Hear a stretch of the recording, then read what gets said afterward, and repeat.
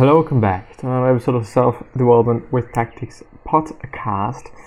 And today we're going to go ahead with another book summary. It's going to be a good one. It's going to be an amazing one. And I do wonder why I'm all of a sudden having a face cam. As you might notice, I do hope that the audio is fine. I don't really know because I'm using headphones today. Just because I can. Just because this is what I do today. But let's have a look at the SamuelThomasDavis.com site, and let's do it like this. I think it is better because then it acts like a light source here on the left of my screen. It's actually been one of the greatest things that I'm having as an addition to the whole setup. Like, having a screen productivity-wise is amazing. Having it as a light source is amazing. So many great things about it. I really totally do enjoy it. I still wonder though whether it does change the performance or alter the performance of my computer. I don't really know. I can't really tell. But I would kind of say to a little bit. Should at least be the case. I think. I don't know. So there we have this. There we have that. The Gap in the Game by Benjamin Hardy, which has been the last one we went through. Or have I started another one? Well, I think I haven't. It's been a really amazing book. So, or I think maybe, just really maybe, there might just be one on the very why not how, the formula to bigger goals, essentialism, and the one thing. Let's have a look at self-help books. I haven't gone through some psychology shit. I have to. No, I don't have to do that. I don't have to do that. Let's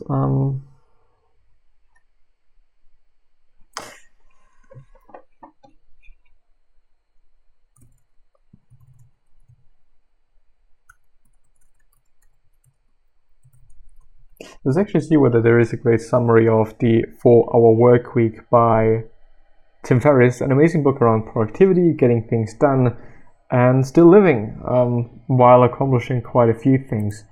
wikisummaries.org. I don't know the site, but it might be rather amazing.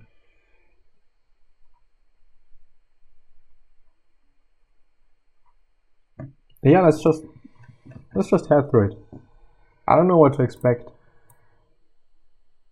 I don't know what to find here. But it is from the wikisummaries.org site /the-4-hour-workweek. As you can see, it was published 2007. So the date was actually quite recent. So there was some anniversary gift thingy thing by Tim Ferriss. It's having 308 pages, and it's a very, very, very, very famous book. Timothy Ferriss. In English, there probably are several translations of the book. But yeah, after college, Ferriss took a soul-sucking sales job at a tech firm. He left to start a soul-sucking business of his own. He went from working 40 hours a week for somebody else to working 80 hours a week for himself. He hated it. The pay was good, but the business left him drained. After learning about the Pareto principle, more commonly known as the 80-20 principle, Ferriss had a revelation. He streamlined his business, eliminated distractions, and automating systems until it was not only more profitable, but also took less time of his. Much less. He took a mini retirement and then decided to write a book about lifestyle design, about creating a life that balances work and play, maximizing the positives of both. The 4-Hour Workweek describes the specific actions Tim Ferriss took to implement these steps. This book actually is the complete embodiment of the 80-20 principle in individual's professional life. The 80-20 principle is the idea that 80% of your productivity comes from 20% of your time, and the other 20% of your productivity eats up 80% of your time.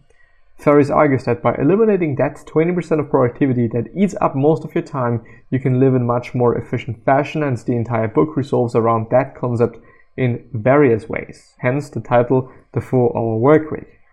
So in general, the Pareto principle, or the 80-20 rule, states 80% of the work is done in 20% of the time, which means 20% of the work is done in 80% of the leftover time that you're having, or the leftover work, that 20% is done in 80% of the time. So double the amount of time, which is then 40, 4 times amount the time. Does this make sense? I think it does, kind of. Just quadrupling the time you took for actually a way larger portion of the work, 80%. One of my favorite examples is tidying up your room. To tidy it up and make it somehow clean, it takes you 20% of the time, and it is pretty much tidied up. It looks great, it is nice, but it is not fully clean. To vacuum, to clean every single surface, to also, I don't know, look at every single drawer and reorganize everything. It takes a lot of fucking time, and this is those 80% of the time, which actually only make up 20% of the cleanliness, as I would say. Ferriss argues that by eliminating that 20% of productivity that eats up most of your time, you can live in much more efficient fashion. The entire book revolves around that concept in various ways, hence the title, The 4-Hour Workweek. In some ways, the book itself reads like a blog, as it's broken down into lots of little pieces. Some of the step-by-step advice, some of them step-by-step advice, and some of them anecdotal, and some of them philosophical. The 4-Hour Workweek is divided into 4 sections, each of which explores one component to lifestyle design. Define your projects or objectives, decide what is important, set goals, and ask yourself, what do I really want? Eliminate distractions to free up time, learn to be effective and not efficient. Focus on the 20% of the stuff that is important and ignore the 80% that isn't. Put yourself on a low information diet, learn to hunt aside interruptions, and learn to say no. Automate your cash flow to increase income, outsource your life, hire a virtual assistant to handle mental tasks, develop a business that can run on autopilot.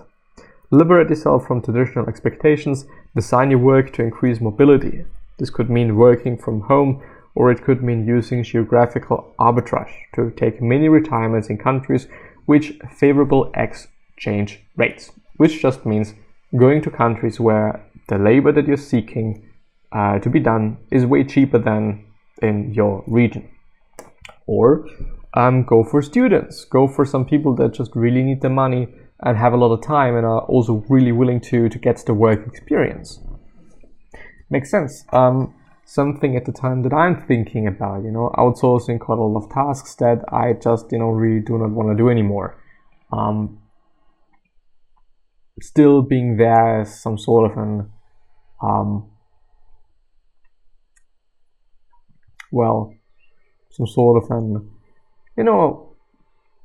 giving guidelines, being there if there are any questions, and so on and so forth. Yes.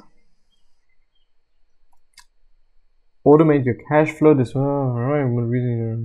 we go. Right off the bat, the book makes it clear that you should pick and choose from the material presented within, and that is a vital caveat for any personal productivity book, but especially this one. A lot of information, as it is quite always the case in the intranet, but not all of it. Maybe just only, 10% of it is applicable to your life, in brackets, style. Step 1D is for definition. Most of the section is devoted to divorcing yourself from the idea of working yourself to death for a gold watch and a pat on the back. Instead, you should abandon a few concepts such as retirements as a holy grail, and that absolute income is the most important thing. Relative income, i.e. the amount you earn per hour of work, is the most important thing in this book. The amount you earn per hour of work. These are assumptions that actually have a lot in common with books like Your Money or Your Life and the Voluntary Simplicity Movement. Here's one key exercise from this section that really shows what he is talking about. Spend about 5 minutes and define your dream. If it wasn't for the things you had to do, what would you be doing with your life right now? Now we'll spend another 5 minutes and define your nightmare in as much detail as possible. What is the absolute worst thing that could happen if you followed that dream? If you take the dream and compare it to the nightmare, is that possible? Nightmare really bad enough to abandon your dream? From there, the book goes into a very detailed process of breaking down that dream into tangibles and seeing how close you really are to that dream, and set up the remainder of the book, which identifies things you can do to reach that dream.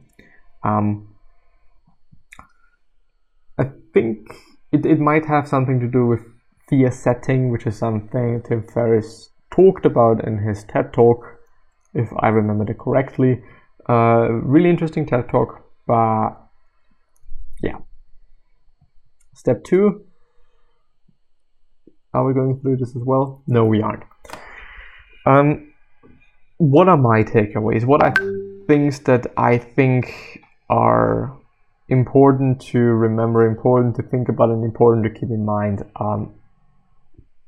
Really trying to make sure that you're working on those things that you should be really working on. There's a ton of things, and I'm doing the mistake very often myself, doing those things that are not really necessary.